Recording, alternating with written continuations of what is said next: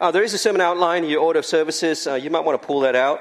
That might be helpful for you as we follow along, as we continue our Philippians series that we started last week. Let me actually pray for us. Gracious God, we do thank you that you reveal and that you speak in and through your word. We do want to pray as we open up the Bible this Lord's Day, this third week of the new year. We do pray and ask that by your Spirit, you might give us not just a clear understanding of your word, but that you might actually bring it to bear on our hearts and our lives. And we ask this for the glory of your name and our ever-abounding joy in the Lord Jesus. We ask this in his name. Amen. Church, I don't know if you've realized this, but your spiritual depth and your spiritual maturity can actually be measured by how you respond to adversity in life, how you respond to disappointment in the Christian life, how we respond when the rising tide of pain and suffering actually meets us, how we respond when our plans in life are disrupted, how we respond to disappointment and unmet expectations in our lives, how we respond really, and whether we're able to actually respond with joy when we meet pain and suffering in life, when the flood waters overwhelm us in life. And so spiritual maturity can be measured by your measure of joy in life's worst circumstances. That's how you measure spiritual maturity according to the book of Philippians.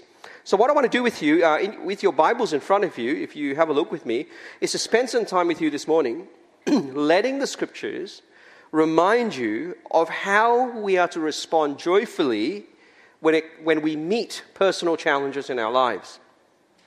When we meet challenges as a church, whatever comes your way this year, because I don't know what will come your way this year. Because what you're going to find in these opening verses that Libby read for us is a picture of Paul finding joy in what most of us would consider an impossible situation. Not a situation that we would consider conducive to serving Jesus. Not a situation conducive to being thankful or being joyful or happy, right? And it was certainly not a situation that the Philippians would have rejoiced in. They loved Paul, they supported Paul, they were partners with him in the gospel, and one expects Paul to long for their sympathy, to long to be overcome by a situation, to be depressed. And yet Paul in this letter calls the Philippians to find joy, to share in his joy, even in his very difficult circumstances. And what you find is that Paul's joy is not determined by his circumstances. His joy isn't controlled or shaped or influenced by his situation in life. His joy is unchained to life circumstances. Okay? So that's one of the big things I hope you pick up today. Paul's joy is unchained to his life circumstances. So in your Bibles, you might want to look with me. Verse 12 to verse 13, this is Paul's perspective on his chains. I want you to understand his position in life. Paul wrote this letter not from a place of strength. He didn't write this letter from a place of comfort or affluence or convenience or freedom. In fact, Paul wrote this letter from a place of weakness, from a position of long-standing hardship and physical abuse in his life. He writes from a position of being unjustly dealt with. He writes, and you'll see that word there, as a man in chains. Can you see there? Freedom taken from him. Okay? Now, what's surprising is that Paul, even though, and you can see the line, verse 12, even though he is in chains, one of the things that runs through the book of Philippians is the call to joy. He writes and he calls the Philippians to share in his joy despite his circumstances. And so we saw that last week, chapter 1, verse 3 and 4. Paul says, I thank my God in all my remembrance of you, always offering prayers with joy. Philippians chapter 2, verse 17, which is what we'll see in the coming weeks. I rejoice and share my joy with all of you. Philippians chapter 3, verse 1. Rejoice in the Lord, he says. Philippians chapter 4, verse 4, rejoice in the Lord again. And again, he says, I will say rejoice. And so, as you come to verse 12, notice with me, this is the circumstances he finds himself in. Have a look. I want you to know, brothers and sisters, that what has happened to me has actually served to advance the gospel. As a result, it has become clear throughout the whole palace garden to everyone else that I am in chains for Christ. I am a prisoner for Christ. Now, chains, I think is the key word there, right? Chains is the one word in chapter 1 that sums up Paul's experience in life. You see in verse 7, I am in chains. You see in verse 14, because of my chains. You see in verse 17, that was read for us, while I am in chains. You ever feel like you're in chains? Ever feel that? No, you might not literally be in chains, but you ever feel that? Basically stuck in life. How many of you ever felt that? That you've been stuck in life, right? At some point. Stuck in a place where there doesn't seem to be a future. Stuck in a place where you can't see a way forward. Stuck in a place where you can't see any better option in front of you. No way out of a situation. Unable to change your circumstances. Maybe emotionally stuck and unable to get out of your mental state. Stuck. That's what it means to be in chains. Well, here Paul is stuck and he's in chains. He's in a situation that's pretty much crippling, that most would actually not see as an open door to serving Jesus or loving others. In fact, this is a place where you'd expect Paul not to radiate joy. And I tell you why. If you know anything about the Apostle Paul, Paul is what I would call in the New Testament the startup guy. Okay, he's the entrepreneur, right? Because he was the guy who gets out and gets things done. And so this is the guy in the New Testament who's always out there charting new areas for mission. And so he's the pioneer. And so you think, this is actually the worst place to be. He's immobilized and he's confined. His plans have actually been derailed. His dreams have actually been crushed. But he's filled with joy. And so you've got to ask this question, right? What a strange response to rejoice in such circumstances. It certainly raises the question, doesn't it? How can Paul be thankful and joyful, stuck in his present circumstances? Chained to a situation that most of us would actually not be rejoicing in. Calling people to rejoice in him rather than to be sorry for him. Now, this is the reason why. Have a look at Paul's perspective on his change. Look at verse 12. I want you to know, brothers, that what has happened to me has actually served to advance the gospel. As he looks at his change, notice Paul says, I rejoice because what has happened to me in my change has served to make the Lord Jesus known. You see there? My stuck circumstances has allowed me to make much of Jesus. You see there? All the more. Now, so often we look at our circumstances in life, we look at what's happening around us, maybe our environment, the situation we're in, and we always do this. No, we all do it. We go, if the circumstances were right, if the circumstances were different, if things were more convenient, then I'd be able to serve the gospel. Then I'd be more generous. Then I'd give to ministry. Then I'd love people. Then I'd use my gifts to serve the gospel. Then I'd be more joyful. Then I'd be more content. So often, when we find ourselves stuck in life, our lives are dictated by that phrase. If only. If only. If only. Have you ever found that in your life? That when you find yourself stuck, that phrase keeps coming back in your life, right? If only. If only things are different. There's no way I can serve Jesus in my present situation. There's no way I can be involved in ministry at this stage of life. Once things are more secure, I'll give to Christian ministry. There's no way I can share the gospel in my current state. There's no way I can be more effective when I'm dealing with crisis in my life. There's no way I can serve. There's no way I can be useful until my circumstances change.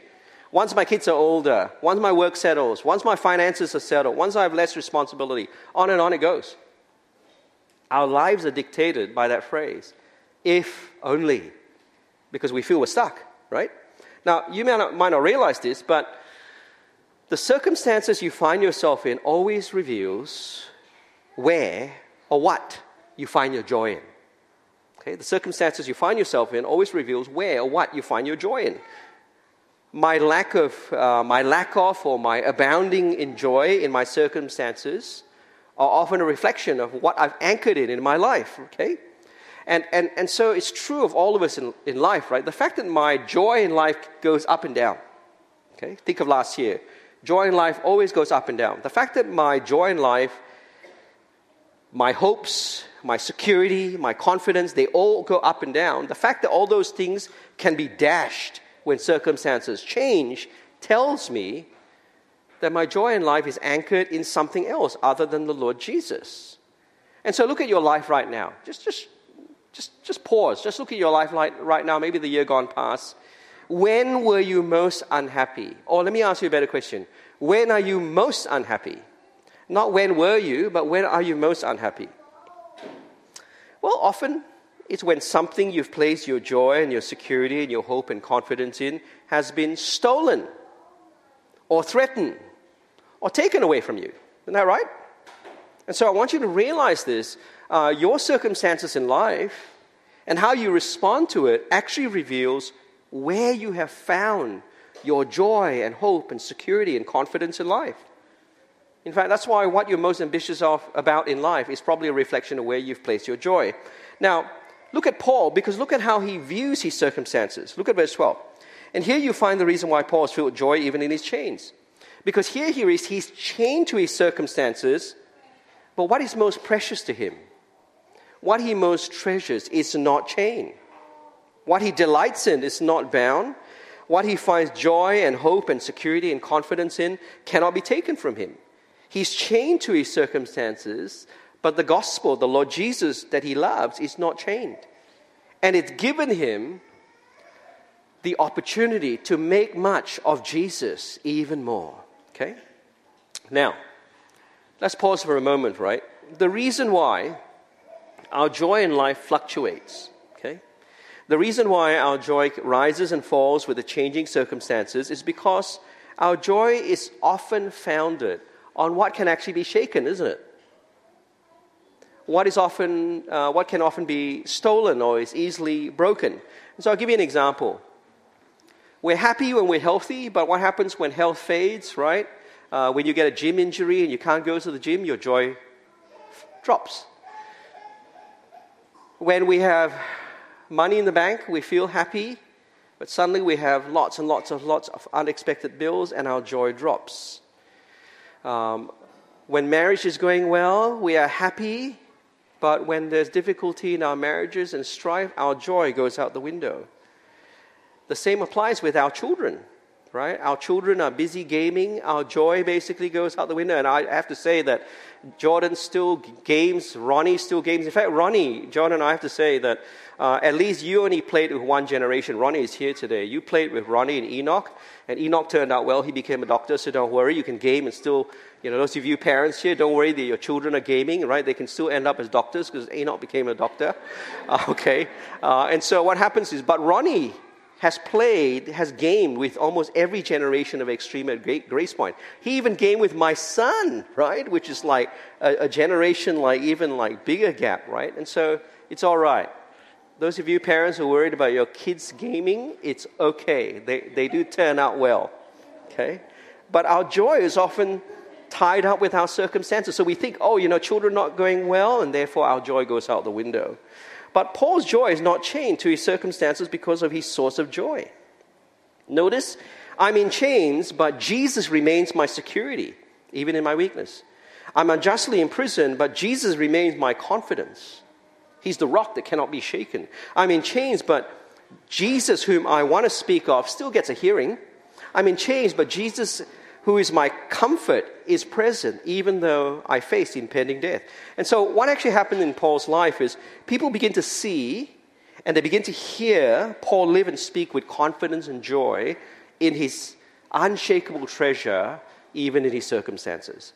That's how Jesus is made known in Paul's life. Now, you read verse 12. I want you to know, brothers, that what has happened to me is actually served to advance the gospel. Can you see it there? It's made Jesus known. It hasn't stopped the Lord Jesus from being made known in Paul's life. My chains have made it possible for people to come to hear and know and see the Lord Jesus. And so it's, in effect, Paul is saying, I'm not stuck. My circumstances, as difficult as they are, have made it possible for others to see and know the Lord Jesus. Right? To see and hear where my joy and hope and confidence and security in life really lies. Now, it's worth asking, isn't it? Are you able to say that in your circumstances? Are you able to say that when you feel that you're stuck in life? My circumstances are an opportunity to make much of the Lord Jesus, to show others where my joy and security and hopes and confidence actually lies in life. To show others it's anchored there in Him, right? My sufficiency in my loneliness. To show others that He completes me when I feel I lack. He's my assurance in my fears.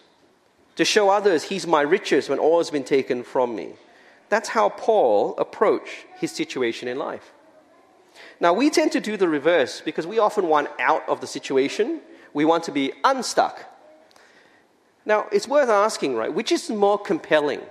Which is more of a powerful witness to the people around you? Radiating in joy, speaking of Jesus, your security in your chains, or when all is well? Radiating peace when you're stuck in life, or when all is well? Notice everyone, I see it everywhere. I see it on Instagram, I see it on TikTok, I see it on Facebook. Often we only hashtag God is good, hashtag life is good when life looks good. Right? But we never do it, when life deals us a lemon. But if you're a follower of Jesus, life is always good. God is always good. In all the circumstances of life. For Paul, it's the very circumstances that we least expect that has led to the Lord Jesus being made known in his life. It advanced the gospel. Now, the word advance is a military word, okay? The picture is one of engineers who go ahead of the advancing army and they bulldoze, they clear a path. That's the picture here. It's a big word, isn't it? That's how Paul saw his situation. My circumstances has made it possible for a path to be bulldozed so that the Lord Jesus might be seen and heard even more clearly in my life. It overflowed, okay?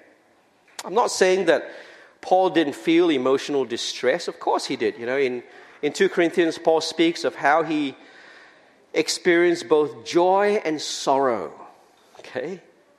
Joy and grief. So they both coexisted in Paul's life. And so it's worth asking, right?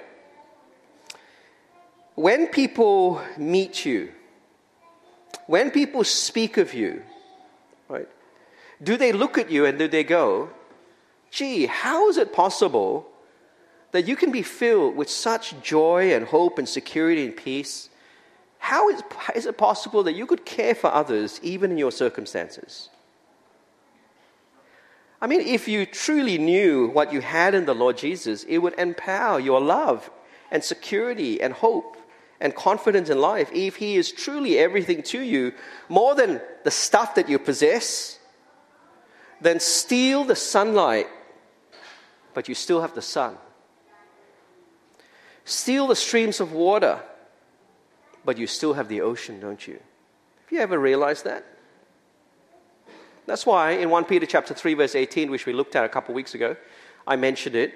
Notice the gift of the gospel, the great gift of the gospel, 1 Peter 3:18. For Christ died for sin, once for all, the righteous for the unrighteous, to bring you to God, to give you God. God is the great gift of the gospel, not forgiveness of sin. Forgiveness of sin is a gift of the gospel, but it's not the great gift of the gospel, which is God Himself, the source of every joy and happiness we seek. The source of every love we long for, the source of every wealth we're trying to secure. He is the source, the creator, the pool, the sun, the ocean. That's why if you read the Psalms, and I do want to encourage you to read the Psalms this year, one of the good things you could do this year is like read the 150 Psalms, right? Fill your heart, basically, with God. But Psalm 73, verse 25 to verse 26, the psalmist, he says, "Whom have I in heaven but you?" Notice, what's the great treasure in heaven? God. He says, "Earth has nothing I desire besides you. My flesh and my heart may fail, but God is the strength of my heart and my portion forever." My portion forever. Because the sun, the ocean, cannot be stolen from you. It cannot be robbed, broken, or taken from you. And so for Paul, his circumstances are really an opportunity to cut away for the gospel to be seen in his life. The source of his security and hope and joy and confidence. Now, I want to say to you that there are three common reactions, by the way, three different responses when life deals you a lemon, when you feel you're stuck, right? When bad things happen. It's there in your outline. I put them down for you. Because often when we find ourselves in difficult circumstances in life, when we find ourselves stuck, maybe your health fails, disappointment comes, friends abandon you, conflict explodes, financial pressure, maybe it's marital stress, maybe it's work difficulties, maybe it's unmet expectations. When we are put through the ringer and it causes us hardship, there's one of three responses. Okay? And I think we all fall into one of those three things. The first one is you can respond with anger, with aggression. You can bite back, okay, in your circumstances. You can raise your fists and prepare for battle. You can get bitter and angry, and some people do. And the culture of our city works that way, right? You're encouraged to fight back. It's your right. You need to preserve your interests. You need to fight, get others on your side, right? So you tell others, you build an army to fight with you. You lash out at the person who's disappointed you. You crush the person who hasn't met your expectations. You focus on the person who's ripped you off. You make a note of all the things they've done and you work out how to get back at them. You know, they say, right? Don't get mad, get even. So that's one response. In your hardship and when you feel stuck in life, you lash out, you become angry. Right? I told this story before. It's not really a story, right?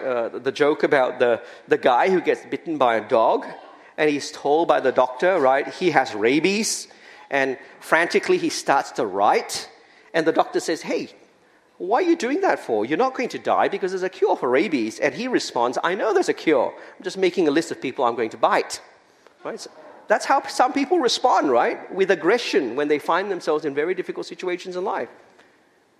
Now, there is a second response. You can respond with self-pity and disappointment. You can feel sorry for yourself and your circumstances. You know, you get together a pity party so that everyone feels sorry for you. You complain to anyone who'll listen.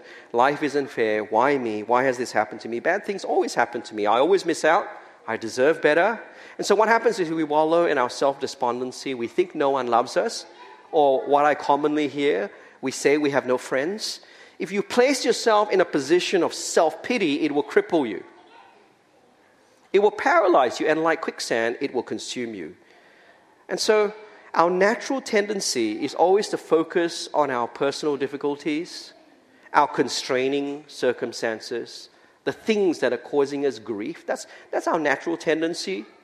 I told this story before. You know, David Jackman, who sometimes used to speak in the past at Katoomba Convention, he tells the story of a public relations poster he saw for British Rail. You know, those posters you put, you know, at the train stations or on buses and stuff like that. And so there was a huge sign with these words: 93% of our trains last month arrived on time. And to make the point, there were 100 trains on the poster, 93 red trains and 7 black ones. But right at the bottom of the poster, someone had graffitied with a marker, "Why do I always get the black one?" You know, I think some of us are like that in life. We always respond with disappointment, and it crushes us. We give up. We're so overwhelmed, we just stop trying. Why bother with godliness? Why bother serving Jesus? Why care for others? So those are the two major responses. But there's a third one.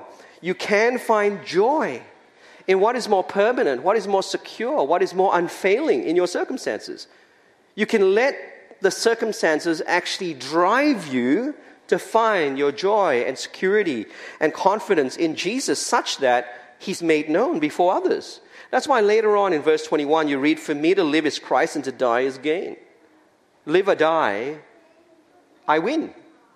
Because the sun cannot be taken from me. The ocean cannot be taken from me. Safe in the arms of Jesus. If I have Him, I have everything, which is to His praise, because others actually see that. It's seen and it's heard in your life. Now, here's a question that's worth asking. Now, let's just pause for a moment, okay? When people think of you, When your spouse thinks of you, when your friends think of you, do they think mainly about your problems, your issues, your circumstances, your complaining? Or, when they think of you, do they see in you someone who radiates an unwavering peace because of Jesus, even in your circumstances? When they think of you, do they see in someone a contentment, even in your circumstances, because you're a follower of Jesus? Do they see in you someone who is persevering in godliness, even in your circumstances, because you know the Lord Jesus? Do they see in you someone who overflows unfailing love for others like Jesus, even in your circumstances? It's worth asking, isn't it? When people think of you, do they think mainly about your problems, your issues, your circumstances, your complaining? Or do they see in you someone who is a non-anxious presence because you know the Lord Jesus? You know, that actually says a lot about you and where you've anchored. Paul, he could have been angry, disappointed, bitter in his circumstances because his plans were derailed. But even after his string of lemons in life, he calls what most people would call a setback an advance. You know, when our kids were small, we didn't just read the kids' version of the Pilgrim's Progress. I've told this story before. We often watched the cartoon version of the life of John Bunyan, the guy who wrote the Pilgrim's Progress. John Bunyan was an English pastor, but he was jailed, basically, in 17th century England because effectively he preached the gospel, right? And so what better way to silence the gospel than to lock a man up? And so he refused to be silent. And so what he would do is, because he was stuck within the confines of the prison, what he would do is he would preach the gospel in the courtyard, not just to the captive prisoners, but soon people caught on, oh, John Bunyan is back preaching, because he was a very popular preacher. And so all around Bedford, people from the countryside, they would gather outside the prison wall so they could hear him preach. People came.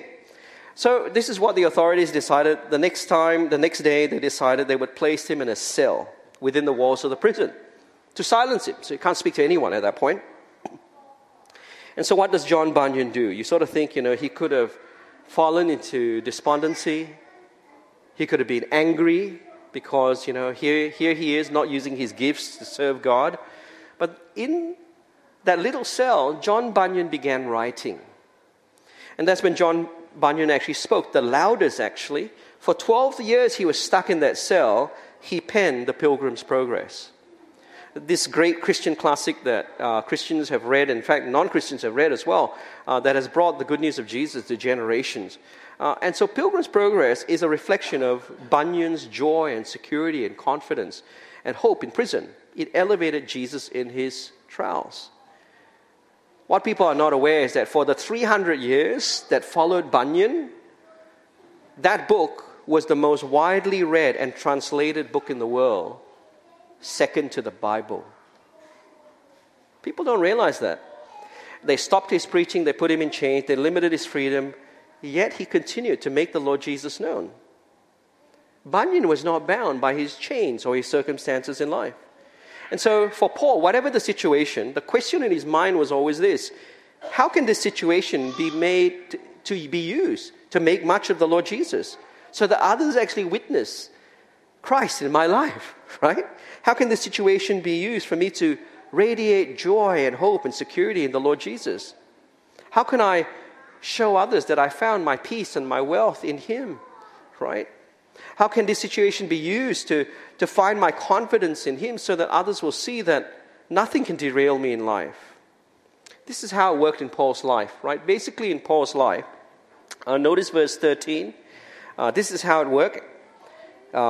As a result, it has become clear throughout the whole palace guard and to everyone else that I'm in chains for Christ. Okay? So this is how it worked in Paul's life. Because for 24 hours a day, Paul would have been chained to a Roman soldier. 18 inches between him and his guard. They each served 6-hour shift. This happened for 2 years. He was under house arrest. So every 6 hours, new soldier comes. he gets chained to Paul, and then you sort of begin to wonder who's really the prisoner at that point, because if you're chained to Paul for 6 hours, you can sort of imagine what happens. Because he doesn't just speak of the Lord Jesus. I think he radiates joy. He radiates security. He radiates peace. He radiates hope. He radiates confidence. You become Paul's captive audience, not just in the seeing of his life, but the hearing of the gospel. And that's what you begin to witness. You see, often, if you're a follower of Jesus, Christians are only joyful when their jobs are going well, when they're healthy, when life is good, when they have money and big houses, when their kids are doing well academically. And I'll be honest with you, when you're joyful because of those things in your life, there's nothing impressive about that. There's nothing attractive about that, because the world outside looks at you and they don't see anything different. Because that's how the world operates. You're joyful when life is good. You're joyful when circumstances are good.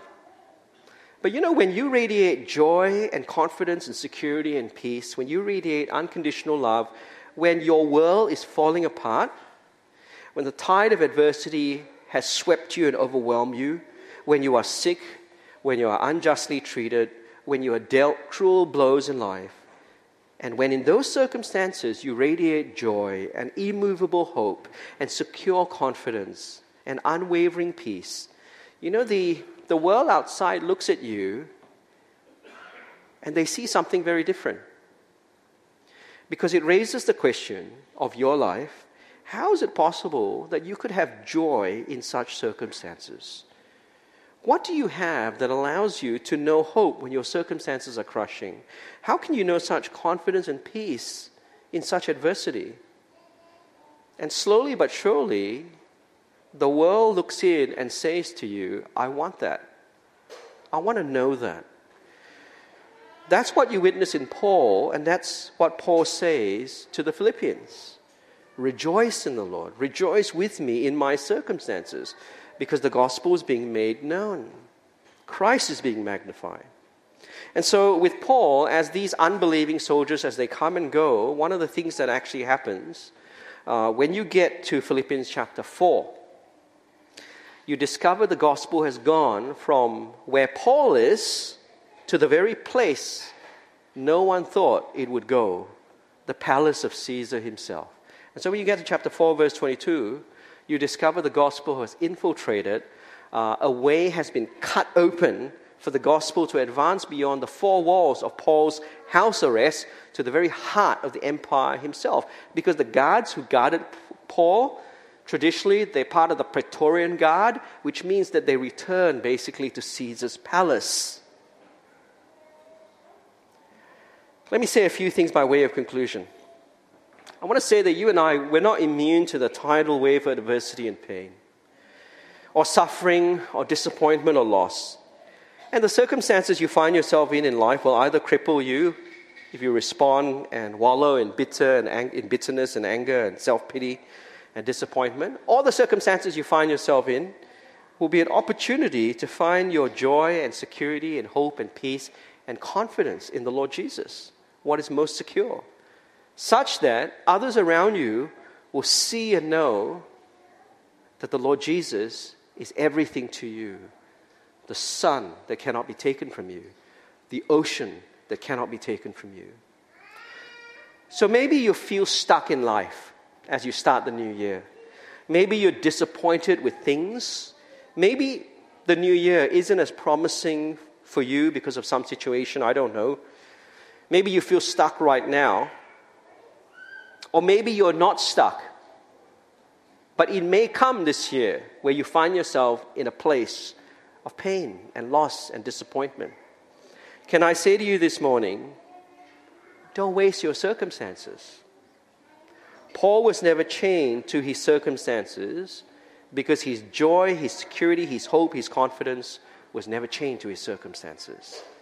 It was anchored in the Lord Jesus, the sun, the ocean. It's worth reflecting on.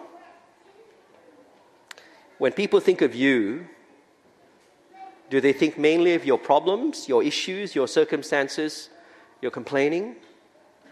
Or when they think of you, do they see in you someone who radiates an unwavering peace because of Jesus?